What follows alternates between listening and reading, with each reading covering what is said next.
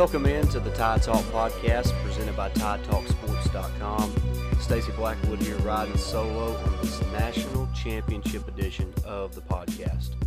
A great opportunity tonight for Alabama. Jake wrote a piece today highlighting some of the things that he is looking at when it comes to the game, so make sure you head over to TideTalkSports.com to check that out. Make sure you are subscribed to our podcast. Most of our listeners listen to us on Apple Podcasts.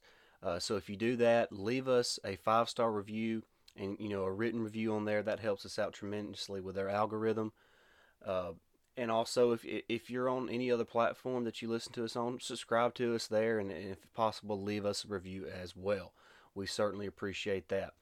Going to dive in real quick. I'm not going to keep y'all long today on the episode because it's game day.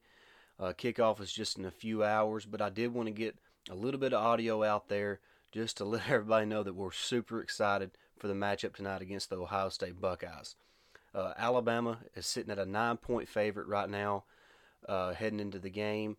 Kind of along those lines. That's kind of where I'm kind of looking at. Alabama could win this game right around that margin, maybe a little bit more, depending on who plays and who doesn't play for Ohio State.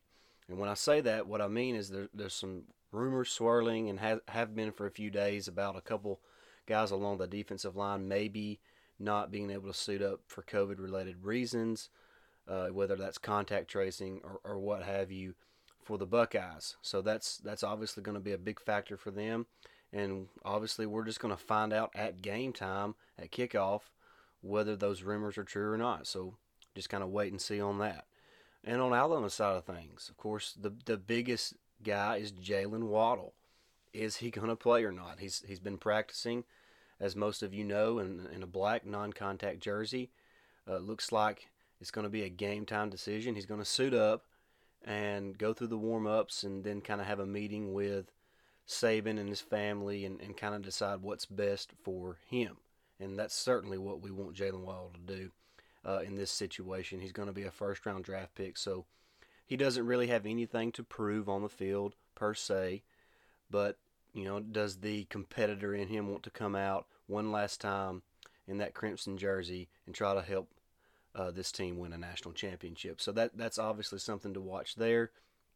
Malachi Moore, he's a game time decision, I guess you could say, kind of doubtful according to Saban yesterday.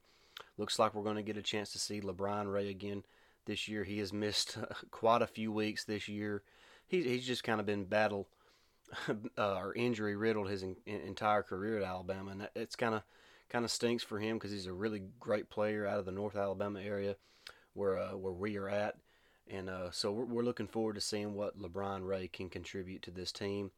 I believe the defensive line is going to be a major factor in the game. Is Justin Fields 100%? If not, can Barmore and Young and Aboigbe and those type guys and Will Anderson and Christopher Allen get after him, hit him a couple times and maybe get him thinking and force a couple turnovers. So going to be interesting to see how this game unfolds. Looking forward to seeing guys like Brian Branch again if Malachi is indeed not able to go. DeMarco Hellams, who has played really well as of late and has grown into a really good player in that secondary for Alabama. Of course, Jordan Battle kind of leads that secondary aside besides Patrick Surtain. Patrick Surtain was robbed of the Jim Thorpe Award, if you ask me.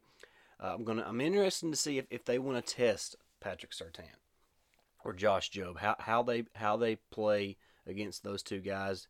They got Chris Olave out wide, Garrett Wilson. I believe they're going to try to move Wilson into the slot more to get one-on-one matchups with guys like Brian Branch, DeMarco Hellams, or Malachi Moore if he is indeed able to go. So that's kind of the perspective from the defensive side of the ball real quick. Like I said, I'm not going to keep y'all real long, just a couple minutes on the offense.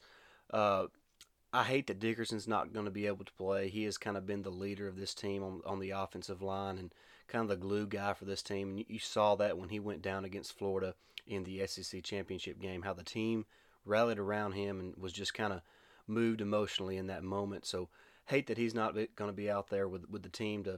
He's going to be there in spirit. He'll be there on the sidelines, I'm sure, cheering the team on. And Chris Owens did a really good job last week against Notre Dame, filling in. So we're going to wait and see how he does this week against Ohio State. The offensive line is going to be critical tonight. Ohio State was able to generate a lot of pass rush and negative plays for Clemson last week.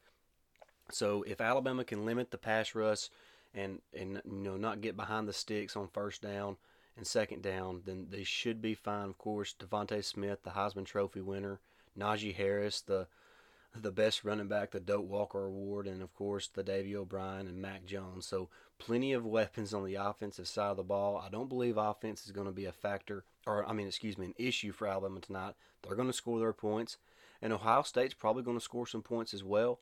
But I don't think that Alabama is. I think Alabama's going to be in control of the game. It may be a close game, but I think for the most part we're going to feel like Alabama is controlling the game and never really have that feeling that that Ohio State is going to win. So I feel like Alabama's going to control the game. They're going to win the game. You can go to TideTalkSports.com, like I mentioned, see all of our picks for the game. All the guys here at Team Tide Talk, Jake put that in his article that he published today. So make sure you go there and check that out real quick before the game starts. We certainly appreciate all the interaction we receive on Twitter. Our YouTube channel is exploding, going big places here at Tide Talk Sports, and certainly we couldn't do any of that without you, the supporters of our brand and what we're trying to build here at Tide Talk Sports. My prediction for the game, I'm going to go 42-30 Alabama. Like I mentioned, I feel like Alabama's going to be in control of the game. Never really feel like Ohio State has a chance to win it. And just Alabama, I think, is just too complete a team to not win. 90% of the time, the best team wins most of the time. So I really feel like Alabama's the best team, the most complete team. And the crazy thing is, I heard it's our good friend Jimmy Stein talking about it on his podcast, the Locked On Bama podcast. Make sure you check those guys out. He mentioned, are we sure that Alabama has played their best game of the season? Have they played a game that, up to their capabilities? I believe Ohio State did that last week against Clemson. But I'm not sure we've seen Alabama's best. So hopefully they're saving the best for last. They come out strong, finish strong, send the seniors out like Devontae and Alex Leatherwood and Najee Harris, all those guys that's come back for another year to win a championship. Hopefully they can go out on the right note. We certainly appreciate everybody tuning in. Make sure you subscribe to the podcast. Make sure you subscribe to our YouTube channel. Like I mentioned, we certainly appreciate all the support. Follow us on Twitter at Tide Talk Sports, and you can follow me on Twitter at Blackwood89. And until next time, roll Tide.